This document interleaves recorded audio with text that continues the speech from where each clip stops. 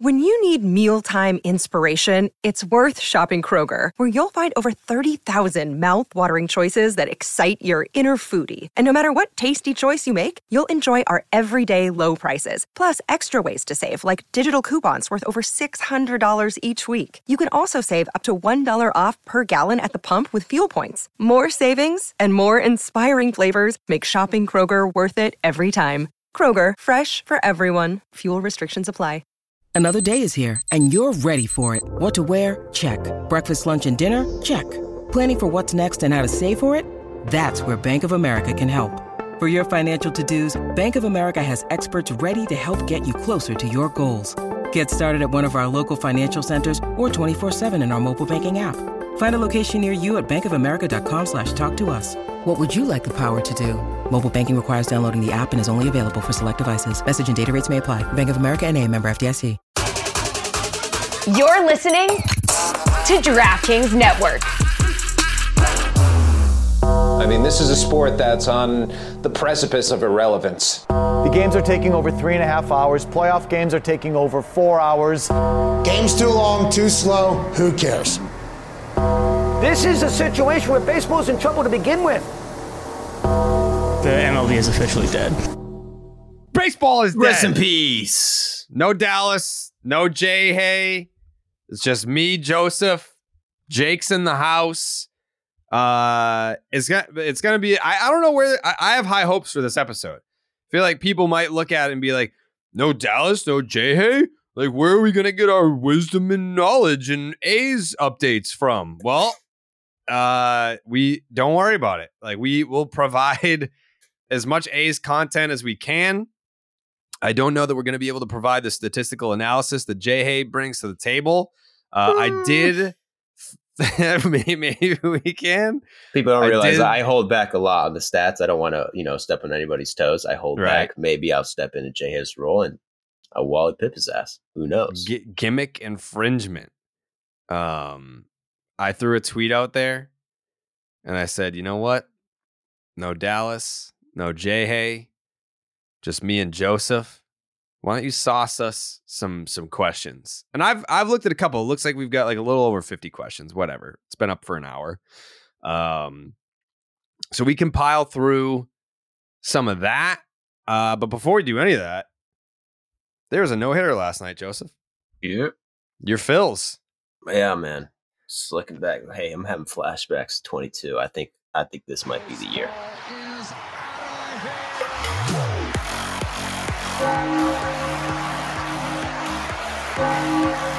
Wow.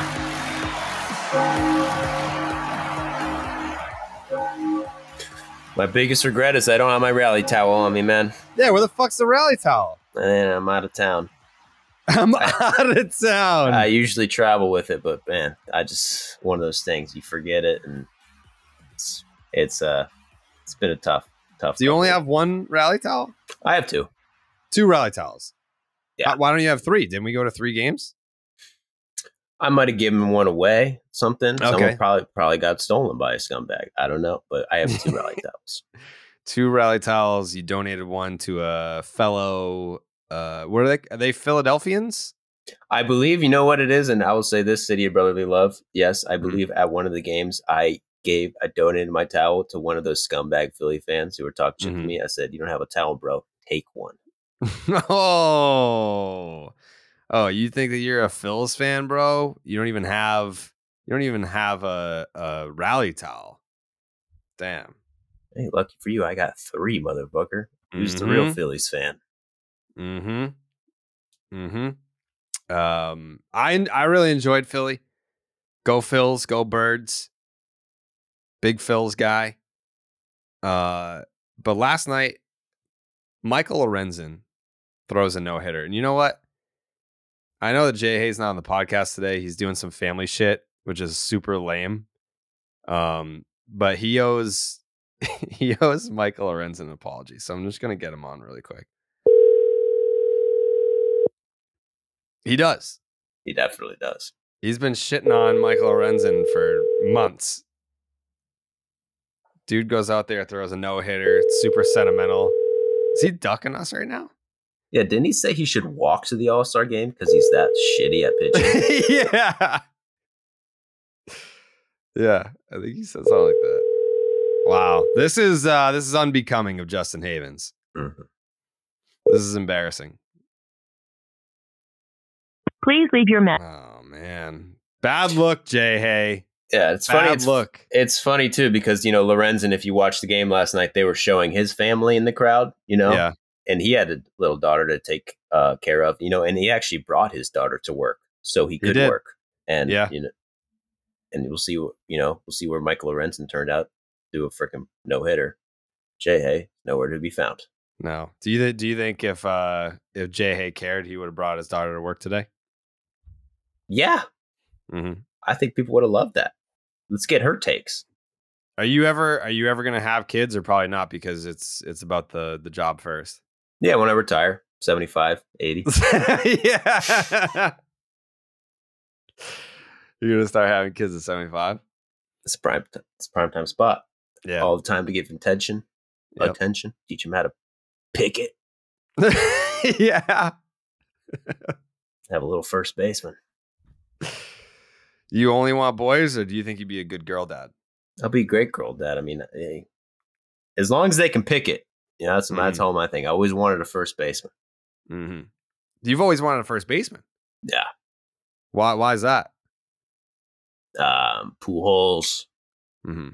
LaRoche. Adam LaRoche. When I think about first baseman who can pick it, I always think Pujols and LaRoche.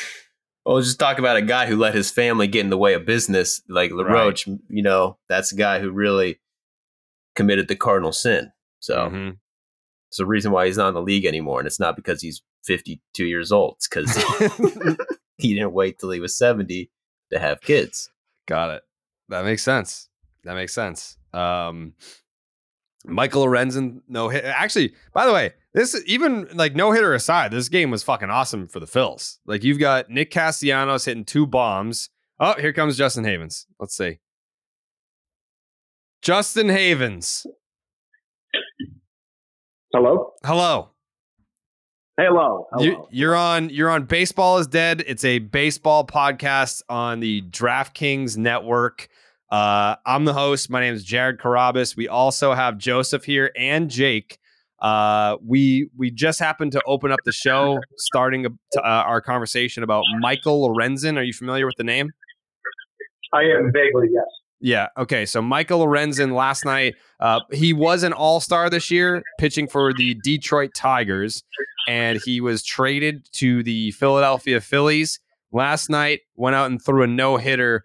We dug up some very disparaging comments that you made about Mr. Lorenzen. Is there anything that you'd like to add to the dialogue? I would. I anticipated this moment, and I have a proposed statement that I'd like to read. Okay, please.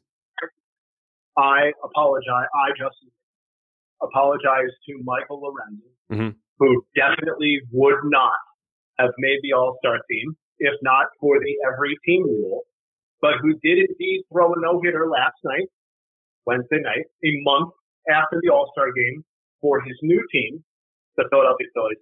Of all the moments in the season, it was certainly one of them. Congrats and apologies to Michael. Of all the moments, it was certainly one of them. That's the of the top 75, 100, 200, 250 moments of the season. I would expect to find this on the list. Absolutely. Did Michael Lorenzen ever do anything to you personally? Is there anything that there's some sort of like deep rooted issue there or anything like that? No, the one tweet I actually do regret. I don't regret the All-Star game conversation because he just simply did not deserve to make the All-Star team, and we're all on the same page that he would not have if not for the rule that was in place. What I do regret is the tweet that said that I think it was following the Giolito trade or something like that, that the pitching market was over in terms of the trade market, and then Michael Lorenzen gets traded to the Phillies and has been undeniably productive for them. So that one, not great, but we all have a few misses. Tony Gwynn, Luis Arias, all the great bat to ball guys. They only batted, whatever it was, 330 or 340.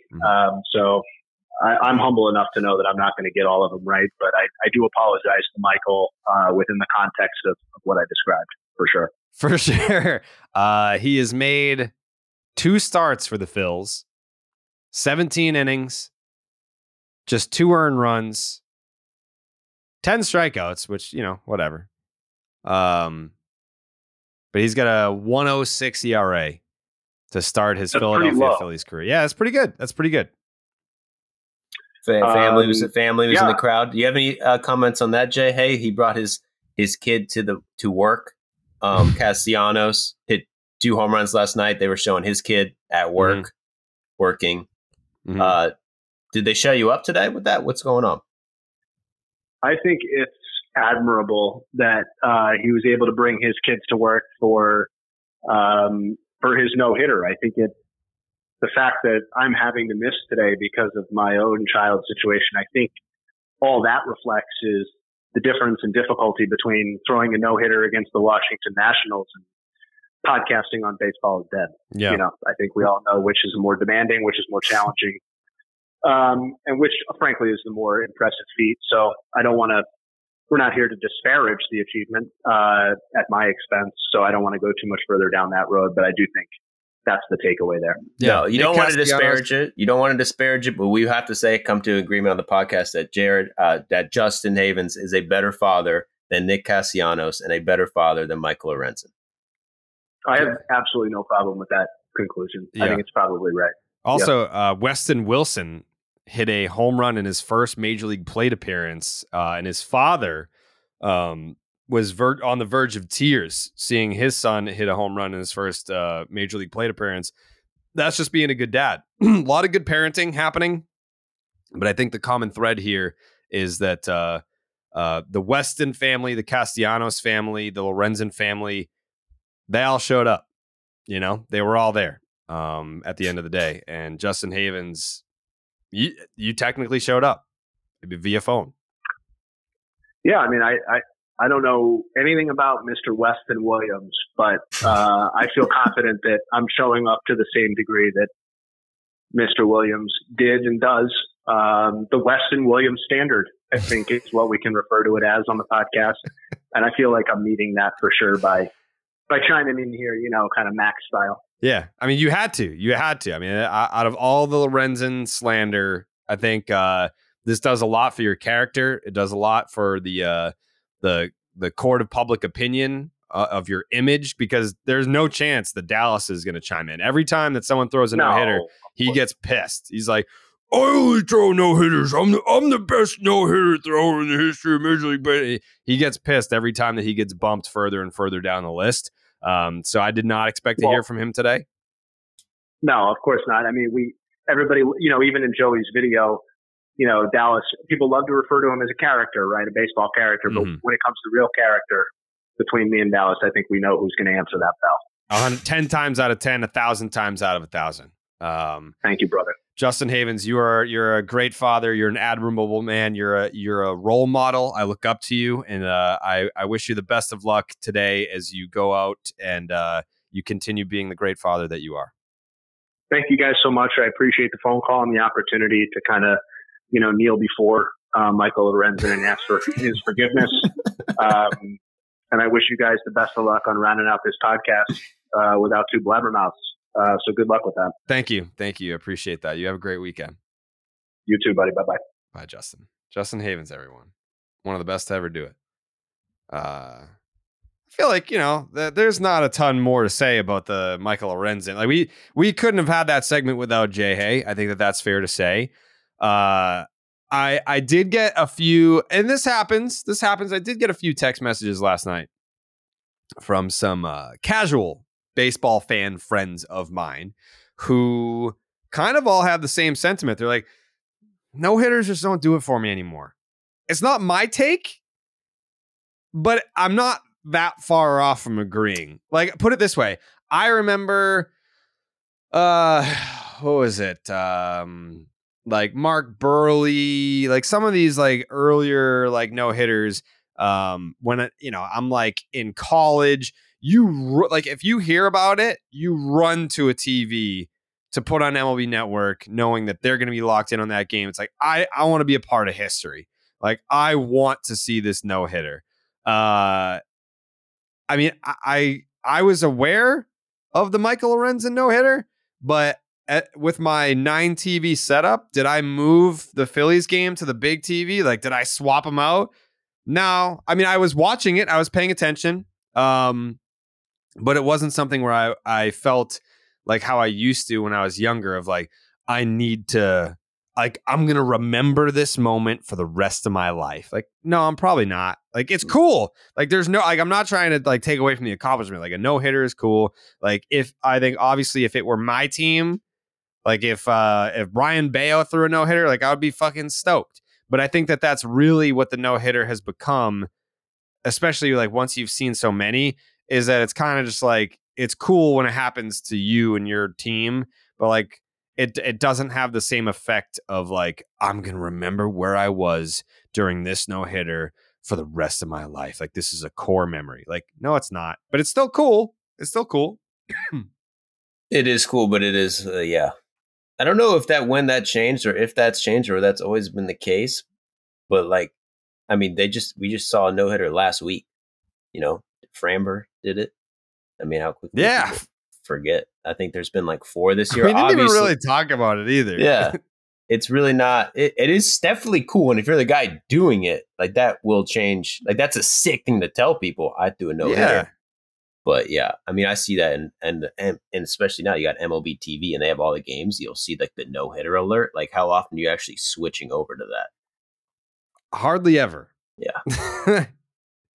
Like, I'll be honest, hardly ever. I mean, I'm always paying attention to see. I'm always paying attention to see like if a guy finishes it off. But yeah, like I'm going down the list here. Like some of these no hitters, like I don't even know if I remember some. Like combined no hitters don't even get me started. Combined no hitters like miss me with that. Tyler Gilbert. What? Tyler Gilbert threw a no hitter. August 14th, 2021. Did you know that? I had no idea. What For team the is Arizona he on? Diamondbacks. Oh, yeah, that was like his first career start. Was it? Yeah. That's what I'm saying. Like his first career start, he threw a no-hitter. He had pitched for, I think, out of the bullpen. First career start, threw a no-hitter. Clay Buchholz threw a no-hitter in his second career start. There you go. But hey, we don't even remember this guy's name. Threw a no-hitter in his first career start. Alec Mills. I remember threw that. a no-hitter in 2020. Remember that one? Yeah, but another guy was like, what? How? Let's see. I remember the Jake Arrieta no-hitters. Hisashi Iwakuma. Do you remember that one? No. That was in 2015. I'd never heard of that guy. Chris Heston threw a no-hitter. Do you remember that one? No, I don't. No. He threw a no-hitter for the Giants in 2015. Can't believe you don't remember that one, dude. No, do you remember Henderson Alvarez's no-hitter? I missed that one. Yeah. I think I was like on a field trip that day. I remember. Yeah. But yeah, I missed that. Yeah. I mean, I don't remember Irvin Santana throwing a no-hitter. I obviously know who Irvin Santana is. Like the Red Sox tried to trade Manny Ramirez for Irvin Santana like 20 times. But Irvin Santana threw a no-hitter in July of 2011. Yeah, you need something more than just a no-hitter to be remembered. I remember Max Scherzer throwing no-hitters, because he got the guy leaned into it, and that should have been a perfect game. That was a crazy moment. If Shohei threw a no-hitter, I would cream my pants. I'd watch every out. People would go crazy. Did you know that Clayton Kershaw threw a no-hitter? When was that? I don't remember that. Yeah, me neither. He threw one in 2014 against the Rockies. See, that's crazy. I did not know that. I remember Josh Beckett throwing a no-hitter for the Dodgers because I was just like, what? I thought he was rinsed after the Red Sox traded him. And then it was like a whole thing when he threw a no-hitter for the Dodgers. That was in 2014. Homer Bailey throwing 2 no-hitters in a calendar year was pretty funny. I remember the Felix Hernandez perfect game. Obviously, that was crazy because it was right after, like, that was back when like Dallas threw the 19th perfect game in Major League history, and then Felix Hernandez was just like, actually, I'm going to throw one too. Roy Halladay in the playoffs, like, come on, like everyone remember that's legendary shit. Matt Garza, I vaguely remember that one. The only reason why I remember Ubaldo Jimenez throwing a no-hitter in 2010 was because he was on my fantasy team, and it was huge for me. So fuck yeah. For some reason, I remember that being a big... That was right next to Dallas's too, wasn't it? Or, it was probably, 3 weeks before it? Yeah, well, that was like that was like the year of the pitcher. Yeah. And I remember thinking like, oh, Ubaldo throws cool. Oh, it was... It wasn't Felix. It was Halladay. Yeah. Dallas threw his perfect game on May 9th, and Roy Halladay threw a perfect game on May 29th. So, yeah, he had 3 weeks where he was the reigning, defending perfect game champ. Yeah. Justin Verlander's got like 10. And another, you know what? You want to hear a crazy stat? I don't know if this came across your computer, but Michael Lorenzen went to that word. your fucking computer. I don't know. Yeah, I guess the word was your desk. That was your desk. He went to Fullerton. He went to high school. He went to a high school. Okay, this high school. Who cares the name of the high school? They've had 4 players from this high school become major league pitchers. Only 4. All four of them have thrown a no-hitter. Oh, that's a good stat. That's wild, right? Every player who's become a big leaguer from Michael Lorenzen's high school went on to throw a no-hitter? Yep. What high school? Fullerton Union High School. From where though? That's California. Fullerton, California. Walter Johnson, ring a bell? Oh, Walter Johnson. Yep, graduated, and I want to say probably 1900. Class of 08. Yeah, class of 08. 1908. And also just Steve Busby and Mike Warren. So a bunch of fucking Johnny Slapdicks. Yep. It's been a long time. Like, those guys have been dead for centuries. Maybe. Yeah, 1985 was the last one. Mike Warren, let's see if he's still alive. Yeah, like those dudes were throwing no-hitters back when like it was 2 strikes for a strikeout. He's still alive. We can get him on the pod. See what he's up to. All right, yeah, call him Jake book fucking what's his name? Mike Warren. Get Mike Warren on the podcast. Oakland A's legend. Dallas probably knows this guy. He probably does. Yeah, Dallas like knows like the most. Dallas tries to like glorify the most random fucking people. Like he'll just like have these like sentimental rants about people where it's like, sick, dude.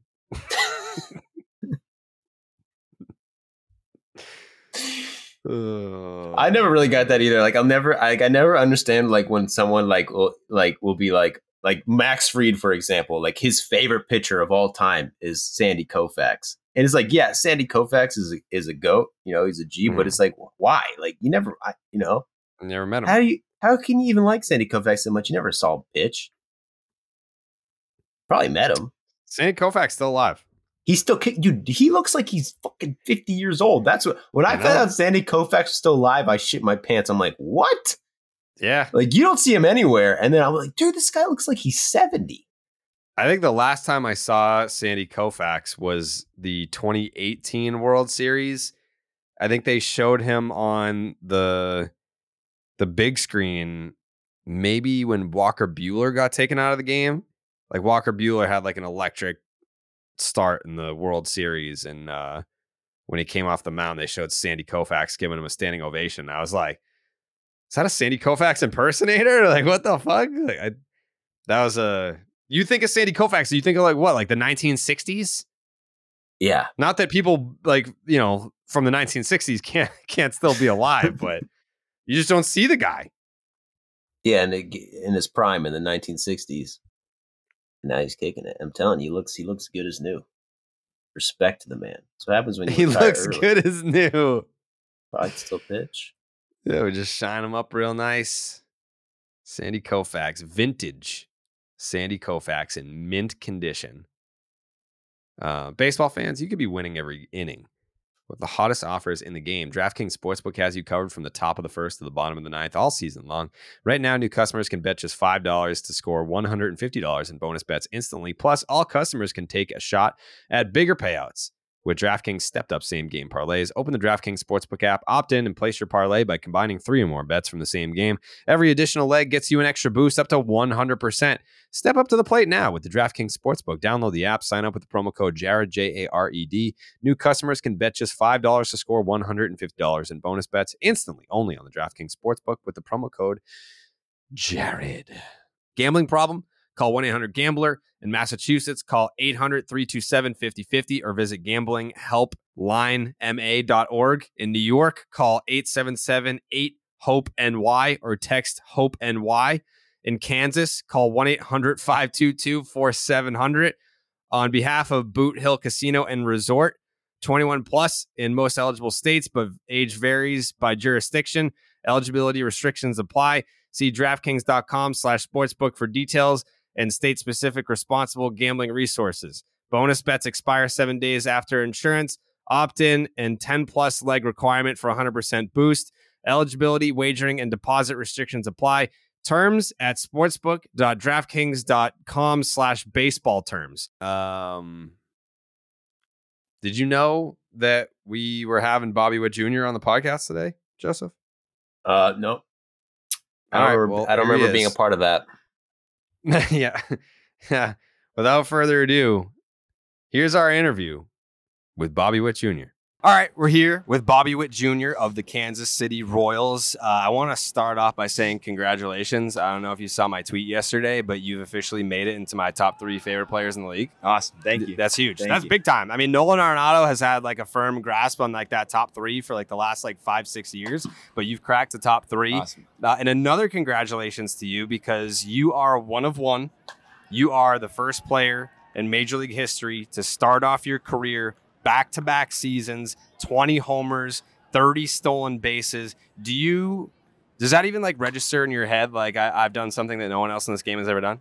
I think the more and more it's kind of been talked about, and then it's an honor. Just anytime you get to be the first of something in this game, I think just thinking of it that way, it's truly just a blessing. It's just like my dad told me like this, just take it all in, just experience it, take it, and then just enjoy it.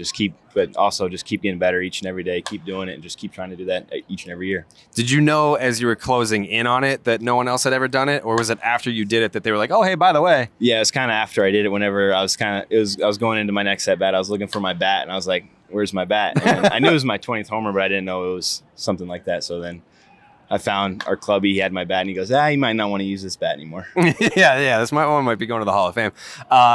So, I mean, going back, because I went to message you today, and the last time that I messaged you was, I think I was congratulating you on getting called up to the big leagues for the first time. So you've been on my radar since the 2019 draft. You get taken in the first round, 2nd overall, and going back to look at your high school numbers, senior year, you're hitting over 500. Like, You're a very humble guy. How do you manage that? Like how do you go through your professional and amateur baseball career having so much success immediately and be like, yeah, no, I'm just Bobby. It is what it is. I think it's more so motivation, just because of you do this at a young age or whatever, and you're on this paper to be the top, this guy, this, you're supposed to be this or whatever.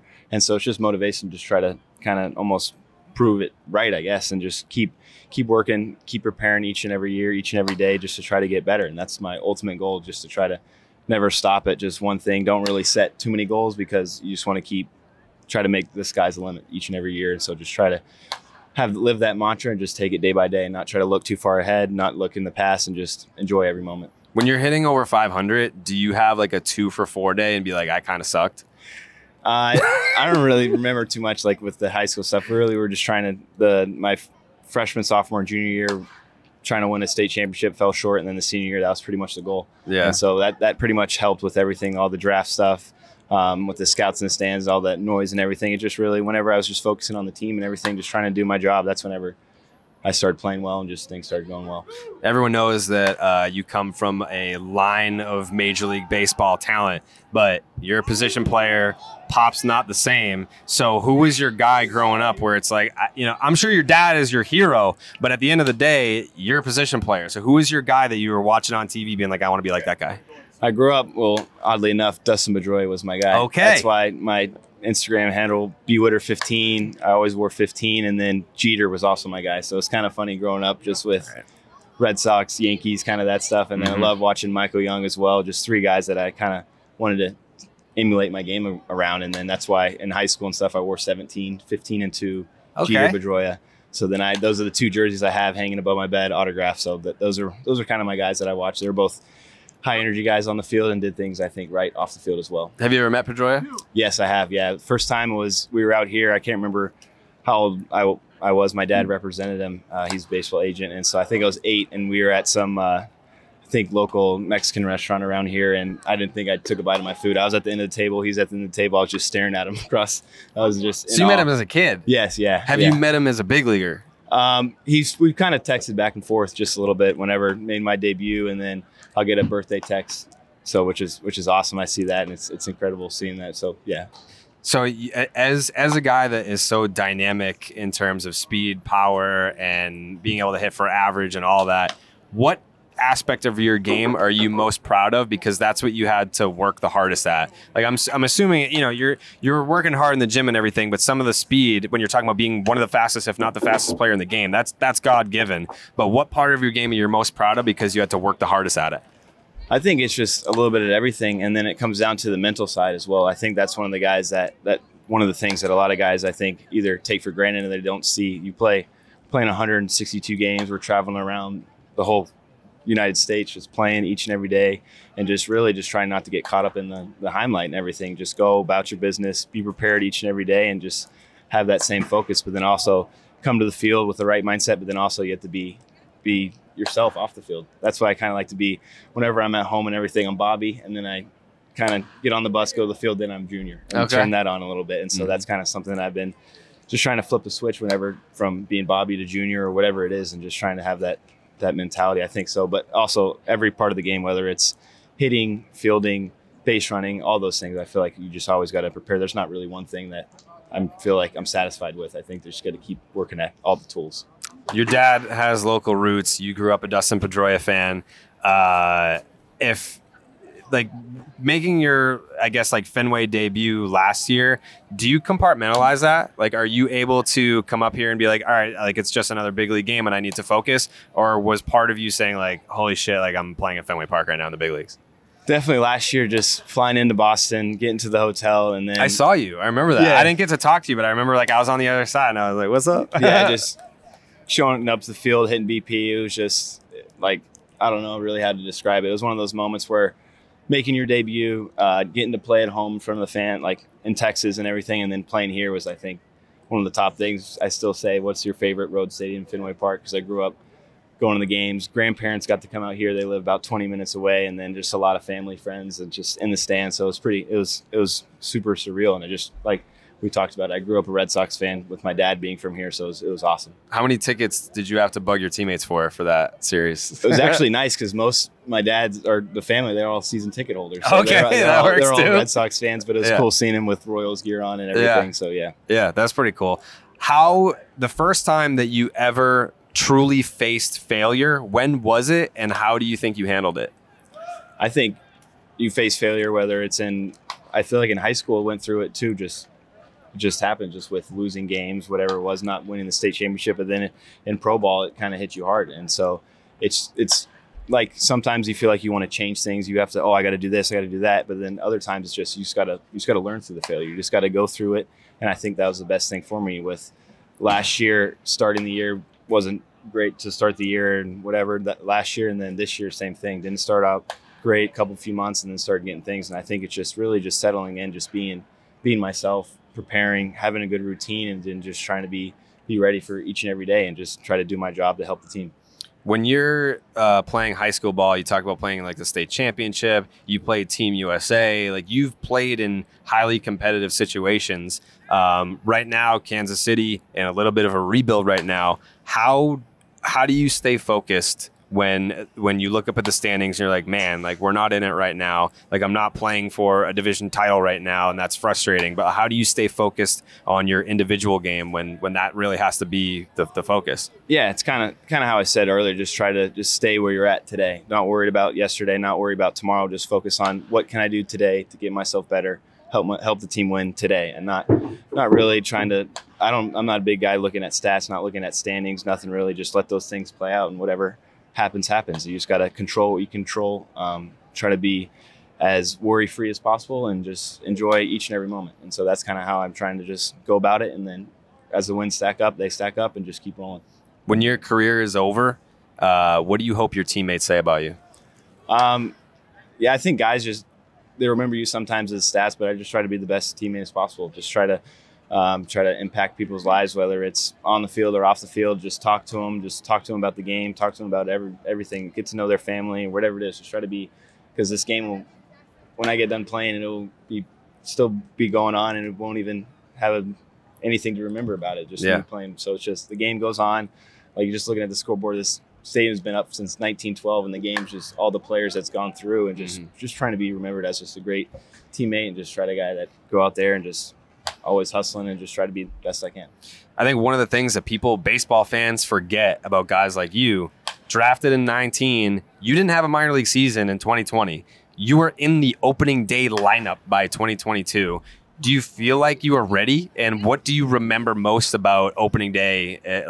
This is my first opening day and I'm in the big leagues right now. Yeah, I think the biggest you remember is just that call you get when we were in Arizona into the manager's office, and then just him telling you you officially made the roster. That just kind of brings chills to me right now. Just that, and then getting to call my parents, girlfriend, everyone, and just say you made the team. That's something that I hope every person who plays baseball gets to experience that, because that's literally once in a lifetime experience. So that, and then just whenever made my debut opening day, whenever my first at bat, kind of got a little standing ovation. So that was special from the Kansas City crowd, and the fans are great out there. So that was two things that are just right, that sit heavy in my heart. That's awesome. The last question, Dallas isn't here, but the last question that me and Dallas always ask every guest is, and I'm very interested to hear your answer. If you could go back in time to any moment in baseball history, you can witness it live in person. It can be before you were born. It can be you're 23 now. You can go back to the 2004 final out. Any moment in baseball history, and you're sitting in the stands,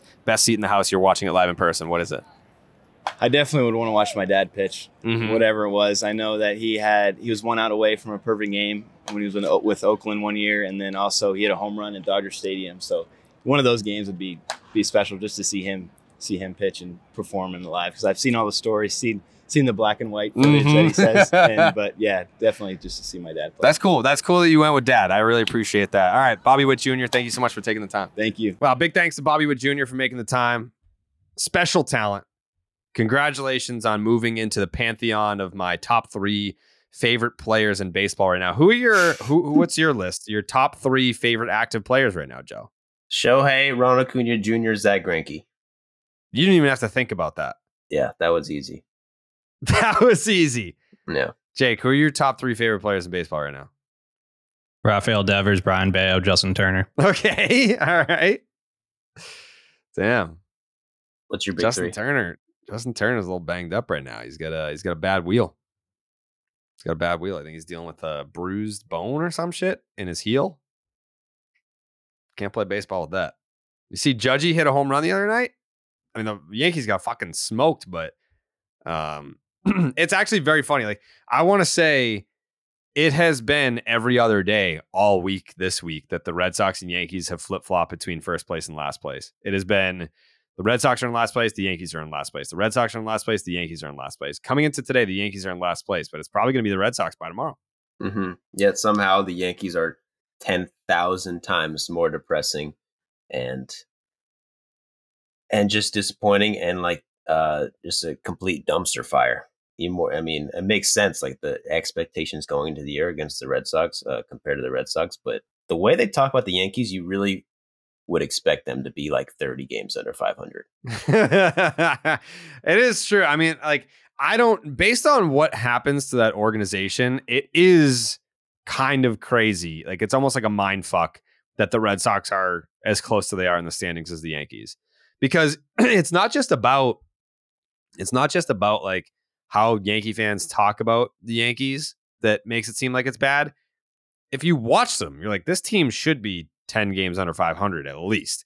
Like the way that Luis Severino has pitched this year, the injuries that they like, losing Aaron Judge for, like, it's almost like the Mandela effect where that, like, their record without Aaron Judge, they were probably like 10-30 and somehow they still have a winning record. How? Makes no sense. Aaron Boone gets ejected 5 times a week. Judge didn't play for 2 months. They lost almost every game where he didn't play. Josh Donaldson, he's been on the injured list. Giancarlo Stanton literally is so injured or scared to be injured that he jogs around the bases and just gets thrown out at home plate standing up. Anthony Volpe hasn't been what they thought he was going to be. DJ LeMahieu is a corpse of himself. I think he's been better over the last month, but like the overall sample is that he's been fucking awful. Anthony Rizzo had a concussion for the last 2 months, and he was statistically the worst hitter in baseball over that span. Like they have like IKF playing the outfield when he's an infielder. The whole team's like, the only person that's been good is fucking Garrett Cole. Like Nestor Cortez, who is like one of their best pitchers, he's either been hurt or has sucked. Like, you lay all of that out, how do the Yankees have a winning record? I have no idea.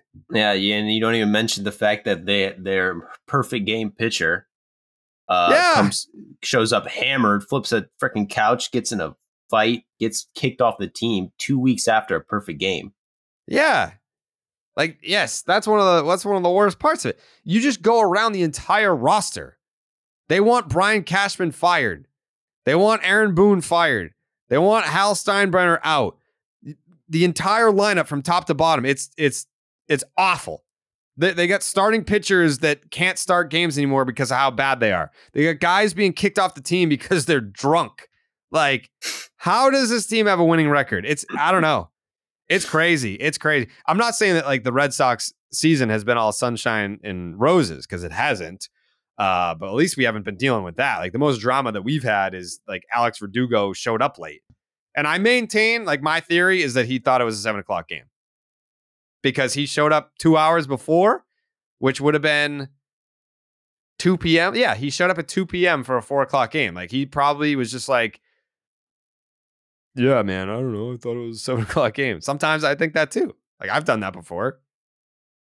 People fuck up. That's the most drama that we've had to deal with this year. But I don't know. Who do you think is going to win the battle for 4th place? 4th place battle. I mean, it's a dogfight right now. It is. I mean, I honestly say I would probably say the Red Sox. You think so? Yeah, we're built for 4th place. I just, like, there can't be so many bad vibes. Like, the Yankees, you know, as disappointing, it is impressive that they're still 500, but it also makes sense they have the second highest payroll in the league still, which I think people kind of forget. Because, I mean, we shit on them because we're saying they're not what they used to be in terms of spending, but still the second highest payroll in the league. Mm-hmm. But also, it's like, who do they even have pitching now? Like Nestor, like Garrett Luis, Cole. Garrett Cole. I mean, Severino, like, I mean, think, what other teams would he still be on the roster for? He's basically not like on the roster. Like, they're not allowing him to start games anymore. Which, well, didn't he pitch yesterday? Time. Didn't he come out of the bullpen? I don't know. That should be so. How the Red Sox? I declared the Red Sox season over because they were within 2 games of the Toronto Blue Jays in the wild card, and then they got swept by the Blue Jays. So I was like, all right, it's over. The Yankees went in to play the Chicago White Sox after Tim Anderson got knocked out. The drama was coming out that, like, the players don't show up to meetings. No one gives a fuck. The rookies are like sleeping during games. and Yasmani Grandal is bitch slapping Tim Anderson in cold tubs. And then the White Sox go in and just dominate the Yankees. Like, if you can't beat, like, the White Sox are bad. They're already bad. If you can't beat the White Sox when they're literally in shambles, like they are falling apart as an organization. And not only did you lose the series, but you got dildoed in that series. What was the fucking final last night? Like 9-2? 9-2. That was the final? Yep. That's embarrassing. 9-2. Oh my God. That's pathetic. That's pathetic. But, you know, they're the Yankees, so they're just going to run it back. You'd be like, well, you know, we were in the ALCS last year. We're going to finish in last place this year, so maybe we're somewhere in between. That shouldn't even count.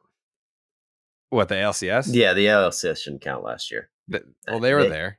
They had to play they beat the Guardians in a fight. Like, they beat them by barely anything and then didn't win a single game in the ALCS. Yeah. By the way, and I know that people love Max's appearances on the podcast. Those will continue, especially as the Angels' pursuit of Shohei Ohtani and free agency rolls on this winter. You'll be hearing more from Max.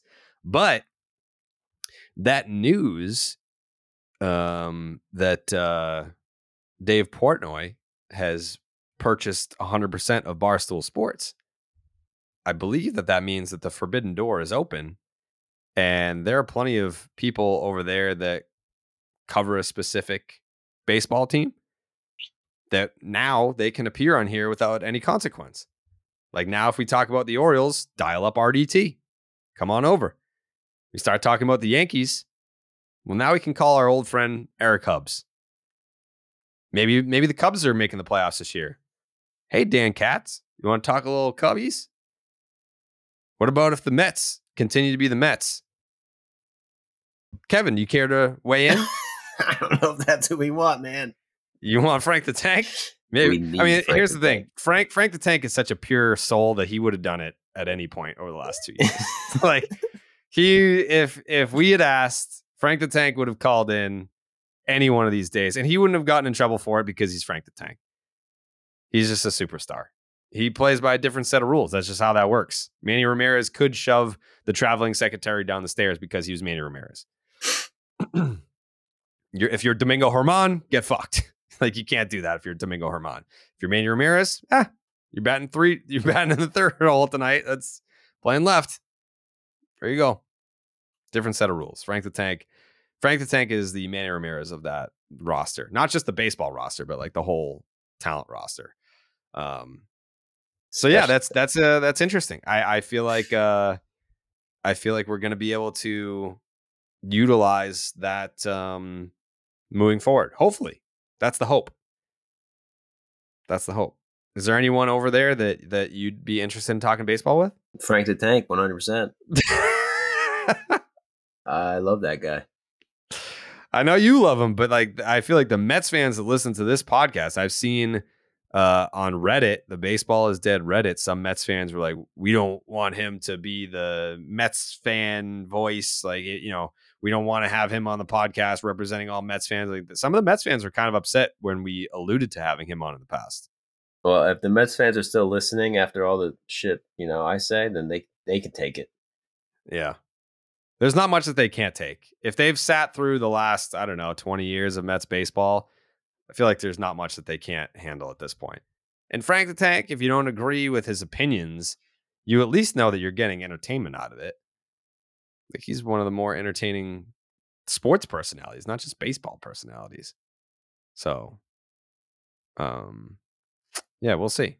Do you want to get to some of these Twitter questions that we got? Actually, you know what? Before we get into the Twitter questions, did you see Mark McGwire on what's it called? Is Foul Territory? Is that what it's called? Yeah, Foul Territory. Yeah, I did see I met that. those guys out at the All-Star game. It was cool. All right. This is Mark McGwire. Do you feel like you're being unfairly punished, or maybe your group. Maybe I should say the group of you, not maybe singling you out as just yourself, but kind of that whole group of, again, the same people are being unfairly punished because of a bias or whatever you want to call it. Well, it seems like it. That's what it is. I think I heard Barry say it the other day. There was no rules and there was no regulation. Believe me, trust me. If there was any rules in place and that stuff would have never happened. There was no testing. There was no nothing. So it's like, and I agree with what Barry was saying. It's like there's like, listen, that was the culture. That was that's what was going on back in those days, and whatever. But I can personally tell you from me, knowing me, listen, I didn't need to do it, and I apologize for it. And but there was a lot of fucking hard work that went behind all the shit that people want to give me to do what I did. All right, so there's a lot to dissect there because I agree with some stuff, I disagree with some stuff. I agree that the Big Macs of the world, the Sosas, the Bonds, they are unfairly persecuted for their steroid use because if we had all the data, how many guys were doing it, how many players, what I want to know is how many players that are notable names took steroids that never get looped into the conversation. Because if you are to believe Jose Canseco, when I know that he's a crazy person, but he's yet to lie about the steroid stuff. Like he's an absolute lunatic, but he has yet to lie about anything that he said about who's taking it and when they were taking it and how they were taking it, all that shit. As far as the steroid stuff goes, he's not bullshitting you. And he told you there are guys that are already in the Hall of Fame that have taken steroids, like multiple guys. So you can make your assumptions on who those players are. I think that there are definitely some names that have just never been uttered in the conversation. And I mean, it's obviously irresponsible for us to speculate. We can't just like start throwing out names in the steroid conversation if we don't have any concrete proof, or at least if there's rumors or something, like nothing. I think that there are players that aren't even rumored to be linked to steroids during the steroid era that took steroids. Fair or unfair, Joseph? Fair. Okay. So to that point, the Big Mac makes, like, we're unfairly persecuted for all this. I agree. When he says, I didn't need him, yes, you did. Yes, you did. Like, definitely helped. Definitely helped. That is something that I disagree with. You know, I think, does Mark McGwire summon the spirit of Roger Maris Jr. without steroids? I don't think he does. Does he have a good, nice major league career without steroids? Yeah, sure. You can make the argument that Mark McGwire is still a fine major leaguer, a good hitter, got some pop, no doubt. Like, you could make the case for that across the board. Does he break the single season home run record without steroids? No, I don't think he does. But the other thing that I do agree with is when he says, like, you know, people don't see the hard work that goes into it and yada, yada, yada. That's also true. I feel like if you are not someone that exercises or are familiar with like the whole steroid culture, I think that there is this idea that you just stick a needle in your ass and then you look like the Incredible Hulk. Like, you still have to go fucking crazy in the gym while you're on steroids to build a physique or build up the strength that you need to be able to hit all those home runs. Like, so yeah, like it is taking a shortcut. And it's not even necessarily a shortcut, because a shortcut would imply that you're going down a path that is attainable. Steroids isn't taking a shortcut. It's building a bridge. Like, if you're on steroids, you are reaching a physique. You are reaching a level of strength that would not otherwise be attainable without them. So it's not even taking a shortcut. That's why it's cheating. Because there is, like, the argument about steroids and like the Mark McGwire, Sammy Sosa's of the world, like, they took steroids to gain muscle mass, to gain strength, to hit home runs, to make more money, to win, whatever the motivation is, fame, all that stuff. But then there are the athletes out there that take steroids just to recover. They're not going to have these Hulk Hogan looking physiques. It's not going to be as obvious that they're taking something. And it's because you're playing baseball, 162 game season. You're playing every day. Sometimes it's 10 straight days. Sometimes you're playing, 30 games in 31 days. Like that happens as well. The performance enhancing drugs are going to help you recover. And as an entertainer, like the Alex Rodriguez's of the world, who said, and he was lying, but he was like, yeah, like I felt the pressure of signing the biggest contract in sports history. And I wanted to perform. I wanted to be out there, and I wanted to be out there every day, and, it helps you recover and this and that. Okay. If anyone else said that, like, there's some validity to it, but it's A-Rod. And I think Jose Canseco was saying that he was on steroids since high school. So like, I don't necessarily believe that A-Rod started taking steroids when he got to Texas. I digress. Yeah, just, it was an interesting little tidbit from Mark McGuire there, because I'm sure it does bother him that people think that everything that he did meant nothing. Like that's gonna suck. But you can't sit there and say I didn't need it. Yeah, you did. Like, to do exactly what you did, yes, you did. To be a good major leaguer, no, I don't think that you needed steroids to be a good major league hitter. But to hit as many home runs as you did, yes, you did need them. Definitely. He would never have broken that without steroids. Which is that's the fucked up part about it. It's like the reason he definitely gets a lot more shit than other guys who took steroids, but it kind of makes sense because it's like, well, you got the most benefit from them.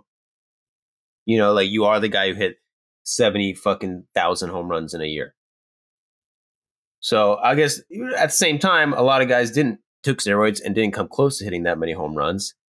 It also doesn't help that you looked like a fucking Incredible Hulk and had arms that are bigger than Spencer Strider's thighs. So is that genetics? Is that just steroids? Who knows? He's also one of those guys who I'm pretty sure he was pretty early on roids. I'm pretty sure he was taking them since day one of his major league career. He's not like a Sammy Sosa where it was like you had kind of that reference point, like Sammy Sosa without steroids was shit. Like he had a solid like 5-6 years in Major League Baseball where you could tell like a skinny, like could look completely different and was not good. Bulked up and became, hit 70 did he hit 70? 60 what? No, he hit. All right. So Roger Maris hit 61 home runs in 1960. 61. He hit 61 home runs in 1961. Sammy Sosa in a 4-year span, after no one had come close to Roger Maris's 61 home runs, Sammy Sosa hit 66 home runs in 1998. He hit 63 home runs in 1999, and then he hit 64 home runs in 2001. So he passed Roger Maris 3 times in 4 years. Yeah. So like that's the thing with steroids is like how much they help. Some people say, it's just recovery. You still got to hit the ball, but then you get like, you have Sammy Sosa and you can see that there was such a crazy amount of extra homers that happened when you could tell he was doing steroids. So who's the fuck to say, man? Another thing, Chipper Jones never took them. Mm-hmm. So I'll say not everybody was doing it. The real GOAT, Chipper Jones, didn't take them. Over the first 9 seasons of Sammy Sosa's career, so through his age 28 season, he averaged 23 home runs. He hit 257 with a 777 OPS, averaging 18 doubles and 23 home runs and 71 RBI. That's over his first 1,088 big league games. And then,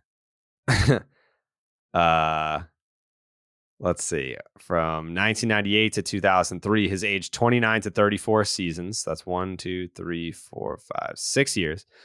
His next 924 games, he hit 302 with a 1027 OPS, averaging 55 home runs, 26 doubles, and 135 RBI. And he was He was playing every day. He was averaging 154 games over a 6-year span. And like the type of steroids they were doing back then is nothing like the type of stuff that the players getting caught for now. Or like that stuff was like they were taking like Russian bodybuilder steroids back then. Yeah, like just straight up like just bulking shit that like would pop. Any test would pop no matter what. If you took it today, you couldn't even come close to getting away with it. So like the amount of advantages they were getting compared to like what Tatis, for example, was alleged to taking, it's like not even close. Yeah. Like a lot of the steroids that I think the athletes get popped for now is for what I was talking about. Like it's for like recovery.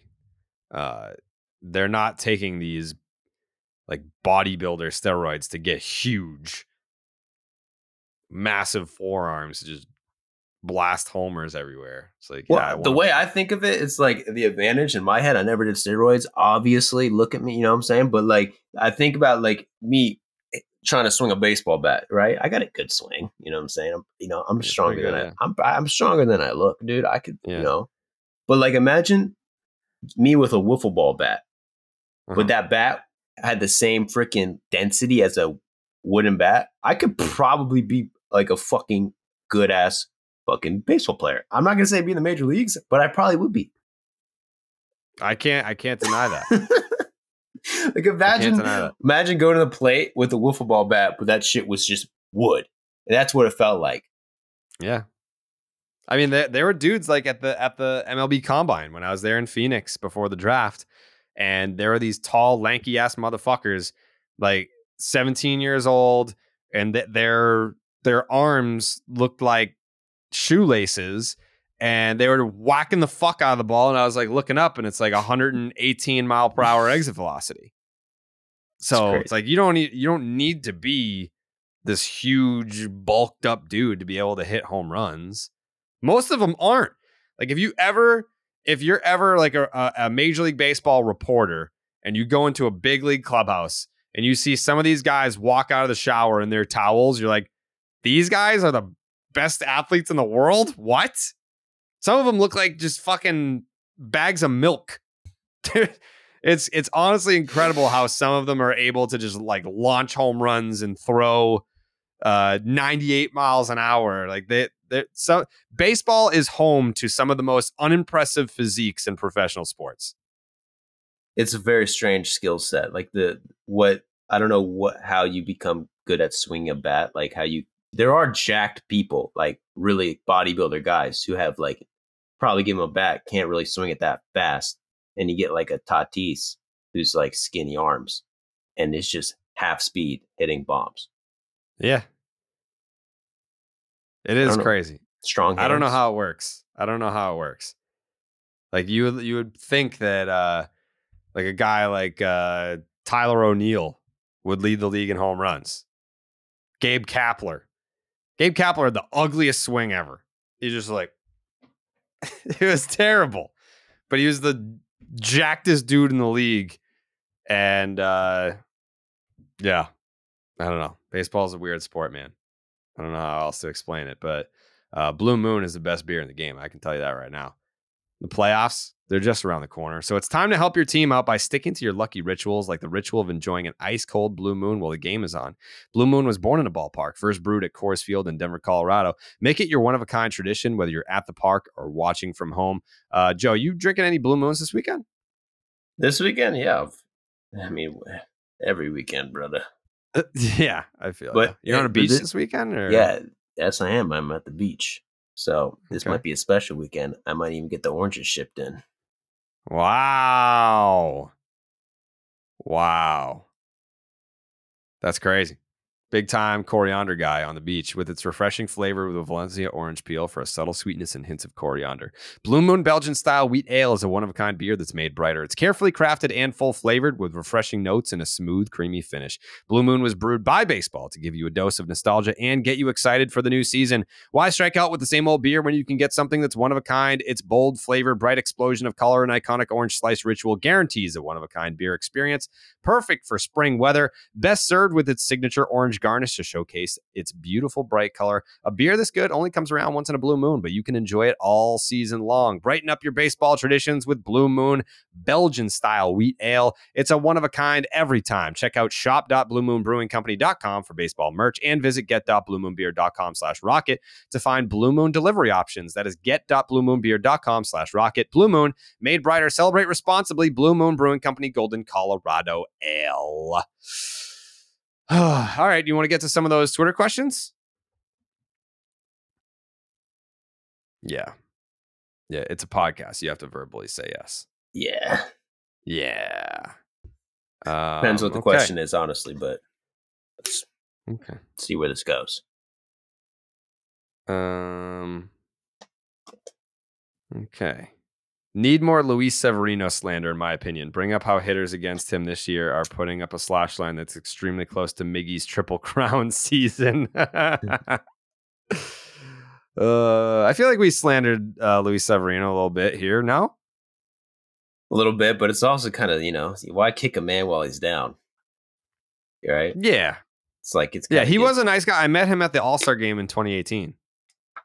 Nice guy. It's not a guy who I really feel like I want to dunk on because he was a freaking beast.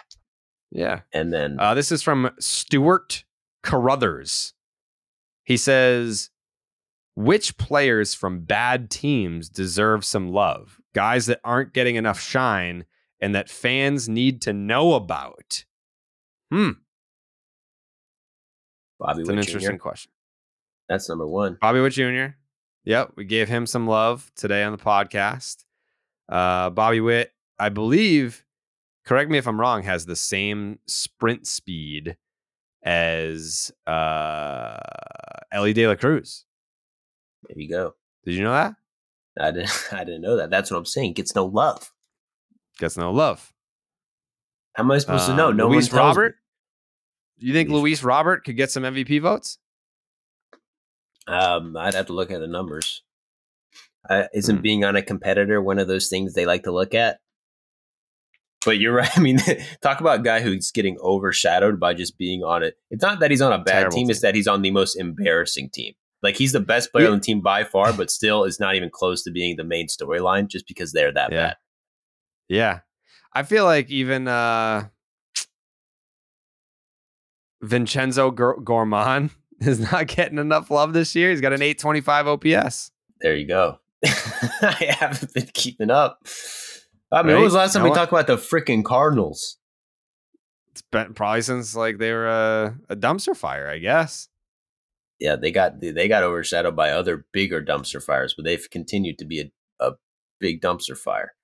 Yeah. What about Lane Thomas on the Nats? There you go. Lane Thomas. He's in 284 this year. He's got a 487 slugging percentage. Everyone wants to talk about the rookies going on in the league right now. Josh Young has a 489 slug. Tristan Casas has a 483 slug. Guess who's right between them? Lane Thomas of the Washington Nationals, who just got no hit last night.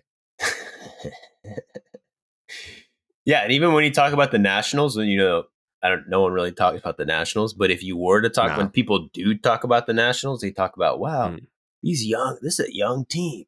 Hey, Mackenzie Gore could be something. Wow. Hey, look at Josiah Gray. Hey, what if CJ Abrams turns into something massive?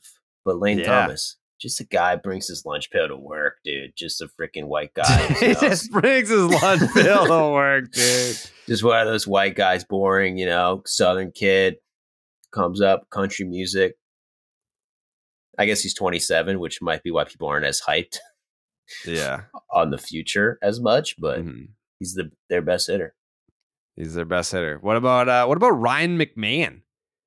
I haven't been keeping up with him, but Ryan McMahon having a year for the Colorado Rockies that no one's talking about. I think he's having it would be a career high in OPS. He's in 254, a 339 on base with an 808 OPS. Dude's got 24 home runs. No, excuse me. He's got 24 doubles and 19 homers with, I don't know, a little less than 2 months to go. So he's probably going to hit some career highs this year. Ryan McMahon. Ryan McMahon. That is, dude. That is the guy that no one talks about for sure. No one talks about Ryan McMahon. Is it the Coors effect? Maybe. It could be. Let's see some splits here. What's he hitting at home? Probably like fucking 345. Oh, I've just stumbled across a discovery. What's that? I don't want to just brush by Mr. McMahon because he is the man of Colorado. What is it? But does the name Tachin ring a bell? Tachin? Tachin? The Japanese king of Lars Newbar has a fucking WRC plus of 130. I thought he was shit this year. What happened? He's actually good. Okay. I thought all this hype goes to Japan, comes back, Mr. Famous guy, Japan taking selfies. No, it comes back to America. He's not even good anymore. Actually, I think you'd be surprised. Look at his numbers. 130 WRC plus. That surprises me. Wow. I'd like to hear that. How many games played? 84, which is more than some other guys. It's a little guys. low, but I mean, it's not nothing. Wow. So why aren't the Cardinals better? It looks like they've got a lot of good players.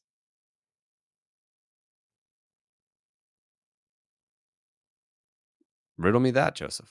You lagged out. I had no idea what you said. I said, if the Cardinals have so many good players, why aren't they better?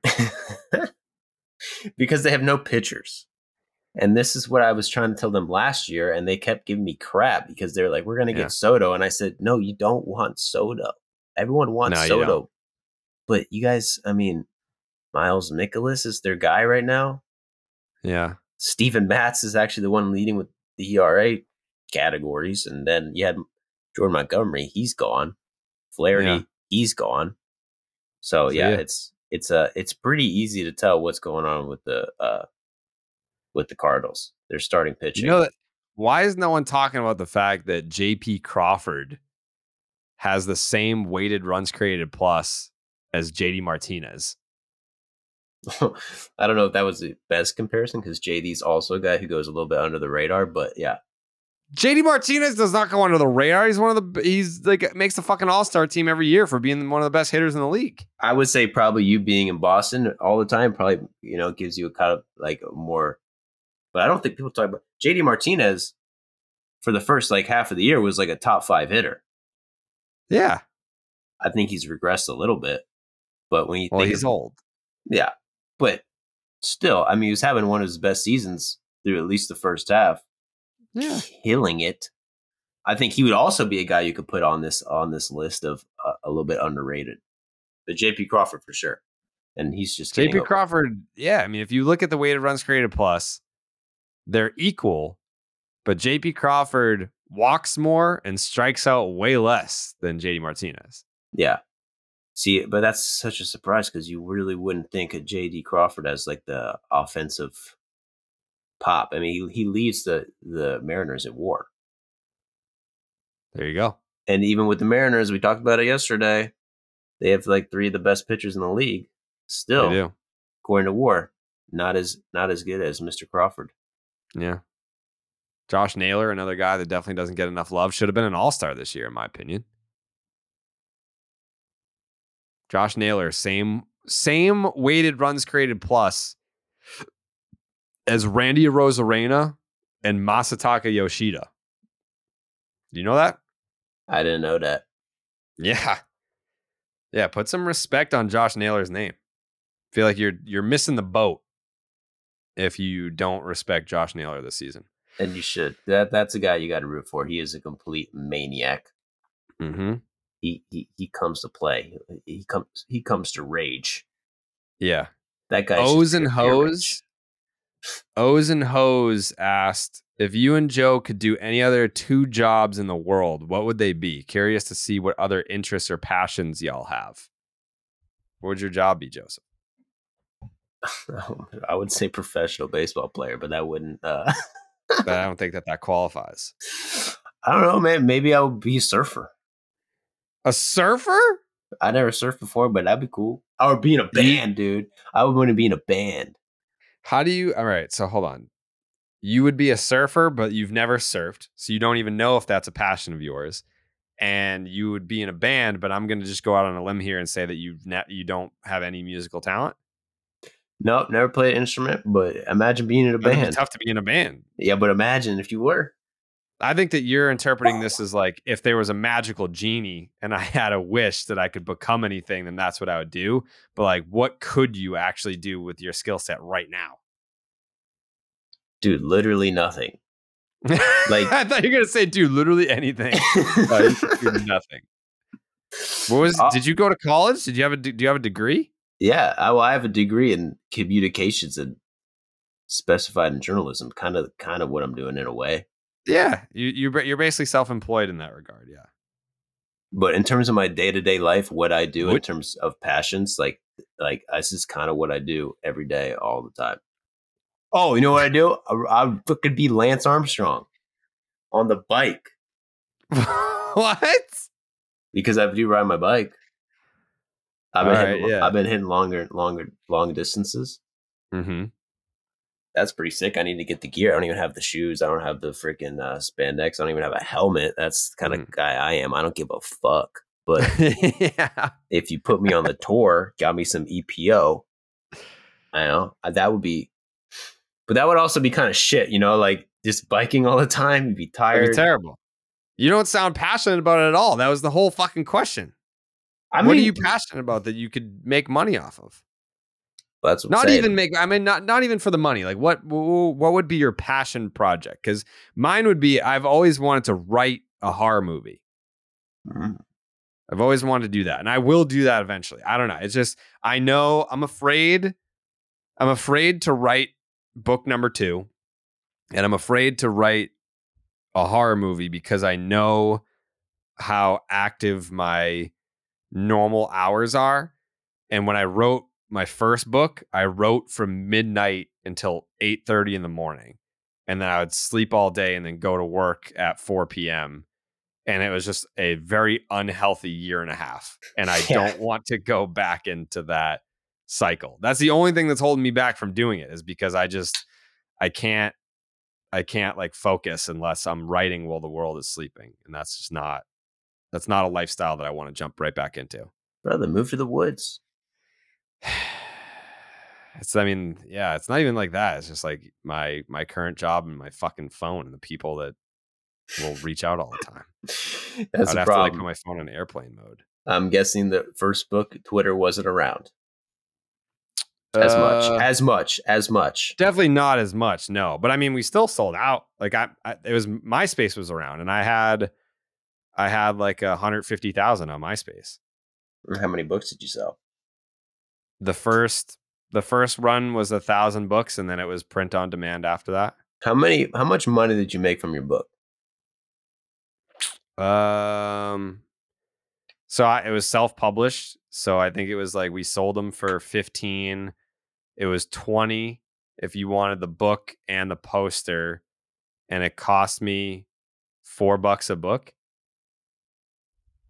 So like not a ton of money, but I mean, I saw a lot of money for being fucking 19 years old. Yeah. Well, you just did some math that I just didn't follow. So like, I just need to know how much money you think you made. All right, let's see. Let's call it 20 grand. 20 grand. So probably like call it 15 grand. There you go. That's not bad. For the first run. Hey, dude, they're probably going to turn that shit into a movie, dude. Nah, I doubt it. They stole it already, made Fever Pitch, but hey. That's true. They were premature. They jumped the gun on that. Hey, they owe you something. I don't know if we should get. You know, there's a YouTuber called Dodger Films. He's like the OG, one of the OG baseball YouTubers, like before anybody. And he would just go to go to baseball games with a camera and film himself catching home runs. Right? He'd be in the outfield, season tickets, left field, right? And Manny Wood, remember Manny Wood, like that section. And he would catch, film himself like a Zach Campbell, but people liked him. He was Zach Campbell. Zach Campbell, but likable. Yeah, but instead of someone filming him, following him, he had it in his right hand, camera in his right hand, glove in his left hand, and you would film the batter, catch it, and you could get the whole angle. It was sick. You go all the games, and MLB took his ass down, said you can't bring your camera to the games, and he evolved, and he's still a massive YouTuber. He does like softball shit, but before YouTube, he wrote a like graphic novel about like some like girly thing, like something kind of weird. It was like, what the fuck? Why? Something kind of weird. So he becomes Dodger Films' successful YouTuber, still raking in views. Like 2 years ago, freaking they bought it, and Owen Wilson and Jennifer Lopez starred in a movie about this, which I don't think anyone watched. But come on, Jennifer Lopez, Owen Wilson, big Hollywood flick. They bought Dodger Films, baseball YouTubers, graphic novel from like 20 years ago, made a movie out of it. What was the movie called? I have no fucking idea. Oh, but nobody watched it. Yeah, maybe. I feel like if I wrote, I've said this before, if I wrote book number 2, I would rewrite the first book and then continue past where it ended. Because if it ever were to be some sort of like movie, Coley was like, I'm going to write a script on your life and just change all the names and characters so that I don't have to give you a cut. But he's like, your life in and of itself should be a movie. The evolution of a little dorky Jared at the Red Sox games with his headphones on, listening to the radio and keeping score. Yeah. And turning into the big bad baseball personality. Tattoos. And just for the stuff that never even made it out there. The behind the scenes. Well, give us juicy stuff. Give us the juiciest thing you got for a sneak peek.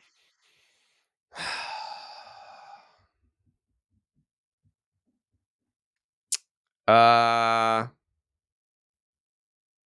can't. Well, you're gonna have a tough time writing in a fucking piece of paper if you can't say it. Yeah, I think. What is it? All right. Let's put it this way. You know the girl Brianna Chicken Fry? Yeah. She's dating the country singer now. Yeah. I was watching a clip where Glenny Balls was like, he was like, is this the first ever celebrity couple that we've had at the company? The answer to that question is no. People just didn't know about it.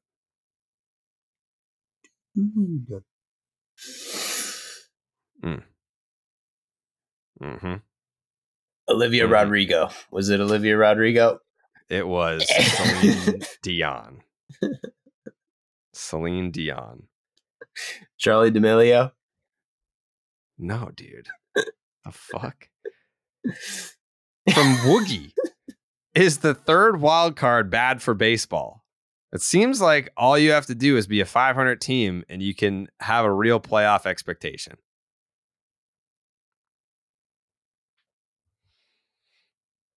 Joe? Talking to me. I think you're the only person here. I mean, hey, I thought you might want to answer it. I know you're a guy who has takes, I mean, my take is that it's not bad for baseball. It's bad for the trade deadline. Yeah. Because everyone fucking thinks that they're in it. So the teams that should be selling, like they get fake confidence and they go for it, or they do nothing to stay in it. They don't sell a period. And I think it kind of fucks with the trade deadline. Yeah. Do you think this was a bad trade deadline? Yes and no. Yeah, how would you give it a grade? Like a B-, I guess. Like you still got Verlander and Scherzer. Like I think it's like the names that you expected to move pretty much moved outside of like maybe a handful of guys, like the Cubs guys, Shohei. Like it could have been star-studded, right? But it wasn't, because the Angels decided to go for it, and the Cubs decided to go for it. So yeah, there could have been more names that went. Like the only way that was going to be an A is if like Shohei got traded, right? Like who the fuck else was going to be a big name that went that people would have given a shit about? Yeah, and then you think if there was 2 wildcard teams, Shohei got traded? I mean, I think there's a pretty good chance he would have. If there was just 2 wildcard teams. You think he would have gotten traded if there I was think two there's, wildcard teams? I think there's a good chance. I think there's a good chance Shohei would have got traded if the Angels didn't sweep the Yankees that one series. Like I think the Angels are way closer to trading Shohei than people realized. Mm-hmm. They kind of got hot at the right time and didn't trade him. Yeah. But I think the extra wild in the eyes of MLB, the extra wild card is doing everything they want it to do. I think it's going to lead to more attendance, obviously more money in terms of playoffs and that kind of pizzazz for the trade deadline itself. I think you're right; it will affect it, but it's going to make it goes both ways. Like more teams are going to try to compete. You know, like the Cubs this year wouldn't have been trying to compete if it wasn't for the extra wild card team. 100%. Angels wouldn't. So, and I think more playoff teams are great. I think this is a good number. If they put more, it would kind of suck, but yeah. Best food you guys have had at any MLB stadium? I already know what mine is. Yeah, I gotta think. Not counting like the fancy stuff. Like I'm talking just the stadium food that anyone can get. You don't need like the fancy seats. The grub tub at Yankee Stadium. The grub tub at Yankee Stadium. It's like a giant fucking bucket of soda. And then the lid to the soda is like a circular tray of chicken tenders. And the straw to the soda is in the middle of the tray of chicken tenders. It's fucking awesome. And they're good. Like Yankee Stadium has the best chicken tenders of any ballpark that I've ever been to. Why don't I get one of those shipped out to you? I mean, I haven't been to Yankee Stadium in quite some time. Like I want to go back. Well, what about the worst? Fenway. The worst food, worst tenders. I'm assuming that's the only thing you get. That's the only thing you get, tenders. Well, now I get lobster rolls, but I would try to get the chicken tenders at Fenway, and they were fucking awful. And then they quote unquote upgraded them, and those are awful too. Like they're just not good. So I'm the same way, bro. When I go to games, I get a lot of like, I usually just get like kind of like the bullshit quick shit, like hot dogs and stuff. I would say the best one for me is like the Nats games. They got the chili dogs, the Ben's Chili Bowl half smoke. They look terrible. Like you buy one, they look so shit. Like the chili and cheese on it looks so gross, and you're like, ew. But the dog itself is charred perfectly. Worst one, I went to the Orioles game, and I had a couple dogs there. They were terrible. They were cold. But Dodger dog is fucking horrendous. The Dodger dog is an abomination. I don't know. Like during the World Series, like I had a Dodger dog for dinner every night, and I want to kill myself. It was so bad. Yeah, I got at the All-Star game, I had Dodger dog, and I remember going there as a kid and remember Dodger dogs being completely different. Like I remember Dodger dogs being like kind of like skinny, longer, and they were like charred. They were like almost black, you know. When I got one, I don't know what was going on. Maybe they just didn't have enough because it was like an All-Star game, but it was just a regular ass hot dog. No. Jake, what's the best ballpark food? I just like a classic Fenway Frank. I feel like it's no different than like any other hot dog, but when you're in Fenway, it just hits different. I would say it is different. Like a Fenway Frank is just, it's clean. Like it's how a hot dog should taste. Like you go to like your friend's barbecue and like, oh, you want a hot dog? And you have it, you're like, this is really good. And it's like, it's not. You go to Fenway Park, you get a Fenway Frank, you're going to get like, this is how God intended hot dogs to be. That's a Fenway Frank. Jeff asks, do you think Dallas returns his shopping cart after loading the groceries into his car? Yes, 100%. I don't know if that's true. I think it depends. I think it depends. If he's in a good mood, yes. If he's in a bad mood, no, I don't think he does. I think it largely depends on what kind of mood he's in. I could see him. I don't know. I haven't spent a ton of time around Dallas, but I can't imagine him kind of getting in a little bit of squabbles. Like just going around getting into squabbles. Like, what the fuck? And then not returning it. Getting on a bad day. Yeah. Like if the person at the cash register even showed him the slightest bit of disrespect, like that carriage is ending up in a fucking river somewhere. I could also see him seeing someone else not return their shopping cart, get pissed, and either call their ass out, or if they're not there, him returning his and theirs at the same time. Yeah. Yeah, it's possible. This one is for Broseph. The Braves' entire lineup is posting career numbers. Is it just a crazy coincidence or the next great cheating scandal? Yeah, the Braves are definitely cheating. I don't see why that's a bad thing. It's awesome. They have the best record in the league. Why? Who cares? It's awesome. They are cheating. Yeah. Pat asks, if you were in a clubhouse with bad vibes, how would you try to change the juju? My personal favorite is Brad Miller bringing the bamboo plant to stop a Phillies losing streak. Bad vibes? Yeah, how would you switch up the bad vibes, Joe? I don't know, probably play a prank. Oh, a little prank? Yeah, just a nice little prank, you know? Yeah. Could you imagine trying to play a prank on Dallas when he was angry? Like the A's are 24-97. Dallas has a 6.57 ERA. He just gave up 9 earned runs to the Detroit Tigers. And Joey's like, oh, got your nose. I'm just trying to get the juju back, man. Yeah. I don't know that I'm that guy. I'm probably great for when the vibes are high. But when the vibes are low, I'm just finding a corner to hide in. Like, I don't know. Like, I'm trying to stay out of everyone else's way. I think. Jared would be the most diabolic motherfucker. Once thing goes wrong, it's just, you're the type of guy just start talking shit about everybody else. You know, find your clique and being like, bro, this guy sucks ass at hitting, man. Why is he getting paid this much? Yeah. This manager sucks. Yeah. Yeah, pretty much. That's how that would go. Me, I'm the glue, you know. You're the glue guy. Nice, harmless pranks, you know. Maybe you put a, hey, here's a good one, hot glue, or you know, glue, and you put it on someone's bat handle so they go take batting practice, and then my hands are stuck. Classic.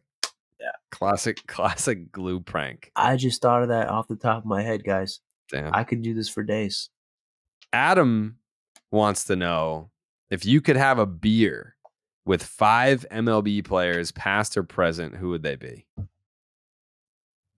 Babe Ruth. Why? Because the guy is known for killing fucking beers. So I want to see. He's known for killing women too. Well, isn't that not interesting? Don't you want to have a beer with him? Asking? Not interesting. Get him hammered. You do it, babe, or not? Yeah, I'm not going to say anything. I'm not even the type of guy to judge. You know, Babe Ruth has no idea what YouTube is. So like, there's no technology. Like, you have a beer with Babe Ruth, and he just like tells you that he killed his wife, and you're just recording it on your cell phone, and he has no idea what a cell phone is.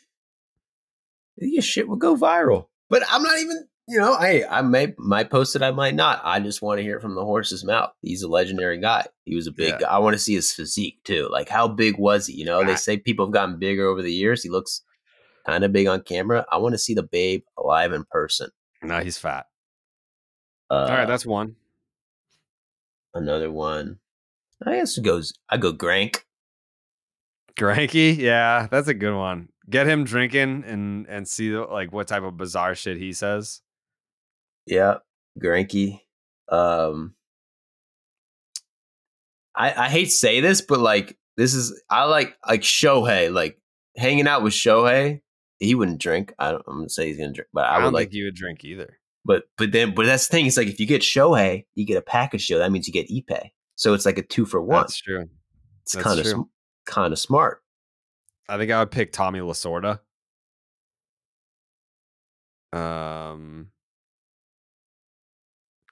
Mickey Mantle. Yeah. I wanna know about that fucking blowjob under the bleachers. He's probably got some great stories.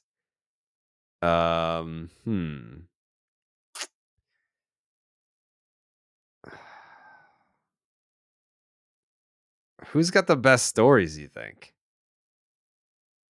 Like, I wouldn't want to have a beer with Jeter. I feel like he would be so boring. Yeah. He wouldn't say shit. Like, he wouldn't be one of the boys. He would just be super professional. Yeah, Jeter would not. I feel like Jeter would probably be so fucking bored and not interested in anything you had to say, dude. Just No. like We're speaking two different languages. He's just in a completely different universe than the common man. Too cool for school. Yeah, he's too cool for school. I mean, I would want to talk, like, there's some guys that I would pick for their outlandish stories, but I think the most interesting person to talk hitting with would be Tony Gwynn. Yeah, I mean, I'll be honest. Like, I don't really give up. Like, do I really want to talk hitting with the guy? Like, when am I going to use that shit? I'm not going to hit. Give me Doc Ellis. Like, Doc Ellis would be actually number one. I'd be like, bro, be honest. Did you do it? Because did you do it? I kind of think you might be lying. Did you throw a perfect game on acid or not? Bob Gibson. Just to hear how fucking angry he is about everything. Bob Gibson would be a good one. I mean, who has the best stories? Who would have the best stories? Dusty Baker. Dusty Baker's probably got stories. Barry, I feel like you could get going. Of course, fucking Matt Olson hits a home run today when I had him in my parlay yesterday. Motherfucker. Not surprised. Yeah. Jake, what 5 MLB players are you getting a beer with? I'd like to get just a mix of the 04 Yankees and Red Sox together. Just talk it out. To talk it out. Yeah, just get them drunk and talking shit to each other. I mean, Manny Ramirez would be like that's an obvious one. Get Manny Ramirez going. He's like a big time God guy now. I don't think that if you got Manny out for drinks, I don't think he's talking baseball. I don't think he's saying anything crazy baseball wise. One can only hope. But I feel like he's still got to be kind of a goofball. Yeah. I've seen some recent interviews with him, and I think it was Ortiz when I made the video about him. He still seemed like a goofball. Yeah. Yeah, that's still in there somewhere. But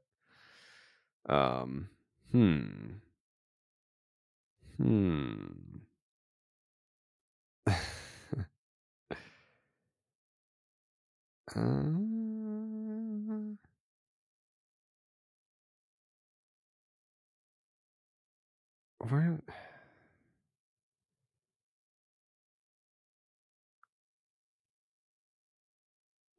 None of these are good. For Joe. Come playoff time, will the Braves regret not getting another starter at the deadline? Come playoff time? Mm-hmm. Well, if they lose, they probably. I think the Braves have plenty of pitching, especially compared to other teams. I mean, and they have options. I mean, Max Fried come back. They still don't have Kyle Wright back. Obviously, got Strider and Morton. That's just 4 guys right there. Not to mention, guys like Elder. So I if anything, I would say the bullpen would be more of a concern than the starters. I don't see the starters really being the biggest problem, unless someone gets hurt. Charlie Morton's old. If he slows down, if Kyle Wright has a setback, doesn't come back, I think what it's shaping up to be right now for the Braves, I think they are. I mean, who has a better rotation going into the playoffs than the Braves? Who has a better rotation going into the playoffs? Yeah. I mean, if the Mariners make it, I like their rotation a lot. If they make it, they've won 7 straight. It's not Tampa anymore. Maybe Houston. So Houston. Yeah, probably Houston. But then there you go. So if there's one team with a better rotation than the Braves going into the playoffs, and even with Houston, man, they have injuries. I mean, you're looking at, I guess, hey, Fromber, Christian Javier. Do the Dodgers get Walker Buehler back in time to contribute? They're saying that I like the Blue Jays rotation too. Okay, but see, even I even might put the Braves ahead of the Astros. I mean, it's hard to say. It depends what you get with Verlander. But like you said, us trying to come up with more better rotations than the Braves going into the playoffs. There's not one that's definitively better. No. Yeah. So if the question is, are they going to regret not adding another pitcher? Well, if they lose, they're probably maybe. But right now, that doesn't really seem to be their biggest weakness. That would probably be the bullpen. And even that, I mean, you could say that about most teams. Yeah. Fair. All right, guys. We're in the heat of the summer. You need a pair of great shades that you don't have to baby. Knockaround Sunglasses is the go-to for quality polarized shades that won't break the bank. Plus, they just released the first set of teams of their official MLB collection, including the Red Sox and Yankees, as well as official U.S. women's soccer team sunglasses. So you can add a little extra something to your game day outfit for this summer's big matches. Don't be the person that's squinting into the sun or worried about getting sand on their overpriced sunglasses. Check out knockaround.com for great looking polarized shades starting at just $28. Use the promo code ROCKET for free shipping on your order. All right, we got to take a break and talk about Zyn nicotine pouches. We're always talking about what a team needs to get to number one, but Zyn nicotine pouches are already there. Zyn has helped millions of people achieve a lasting change, earning the title of America's number one nicotine pouch. If you're a smoker or you're a dipper looking to make a change, look no further than Zyn. Zyn is made with 6 simple ingredients and is available in a wide range of varieties, including spearmint, citrus, and even coffee. And it's available in 2 strengths so you can control your nicotine satisfaction. Because it's discreet, you can enjoy it anywhere, anytime, so you never have to miss a moment of the game. Plus, every can of Zyn earns you points towards premium items like tailgating gear, top-of-the-line tech, Zyn swag, even gift cards. Find your Zyn at your local convenience store or online at Zyn.com. That's Zyn, ZYN.com. Warning, this product contains nicotine. Nicotine is an addictive chemical. Jake, how are we feeling about the Red Sox tonight? You've got James Paxton on the mound in the series finale against Austin Cox. It is James Paxton versus Austin Cox for all the marbles. What do you think? Yeah, I mean, we're going to want to win this one. It's been a tough stretch, obviously, getting swept by the Blue Jays. But if you can come back with 3 out of 4 against the Royals, probably a lot of people wanted all 4, but still a Major League Ball club. It's tough to win 4 straight. So I think, if you win tonight, 3 out of 4 is a good way to get back on track. Don't let us win tonight. Don't let us win tonight. You afraid of Cox, Jake? Nah, I can handle him. We can handle the Cox. He's going to be out there with a respectable 3.58 ERA going up against James Paxton. And when this one's over, we're going to be telling Cox to just fucking suck on it. Suck on it. It's going to be a big win for the Red Sox. 3 out of 4. Now we go. For 4th place champs. I think we have a parade for 4th place champs. All right. Any this slate tonight sucks, by the way.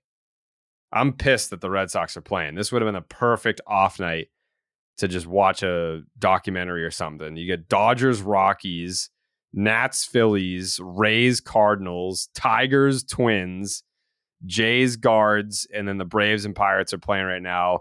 The Astros and Orioles are playing right now, which has been a fun series, Astros, Orioles. I know the Astros pulled ahead late last night, and it doesn't look to be that even when you look at the box score, but it's been a pretty fun series between those 2 teams.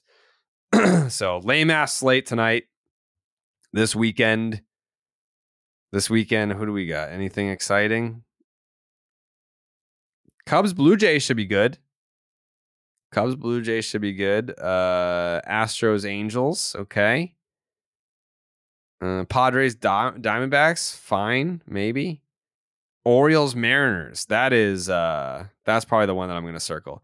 That's like back-to-back premier series for the Orioles. Orioles, Mariners, and then even I'll throw in Texas Rangers, San Francisco Giants. That'll be cool too. All right, so a couple of premier series that we're going to be focused on this upcoming weekend. Joseph, any final thoughts? No. Matt Olson just tied Shohei for the league a leading home run hitter. How many? That's 40, I think. Either 40 or 41, maybe. 40. All you need to know that is he's in motherfucking first place, as are the Braves. Yeah. And it's sucks for Shohei because they will not throw Shohei a pitch. I mean, I haven't looked at the numbers. Shohei is probably averaging 3 walks a game since Mike Trout got hurt. Yeah, that makes sense. Jake's takes? It's another classic Jared and Joey episode. I think people are going to love it. Yeah. We've done like Jared and Joe segments where like Dallas wasn't there, Jay had to leave early or something like that. But I don't think we've ever done a full Jared and Joe podcast, no? The one I can remember is after the Yankees got eliminated last year in the ALCS, and you guys talked about Judgy in the hotel room. Okay. Dallas wasn't there for that? He was in and out.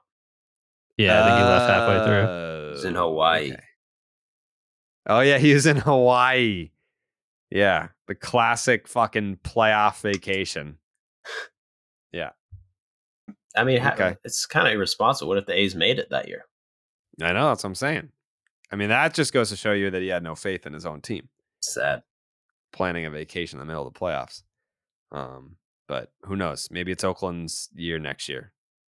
All right. Thanks for listening. Thanks for watching. We will be back on Monday with more Baseball is Dead. Enjoy your weekend of baseball, and we'll see you on the other side. We got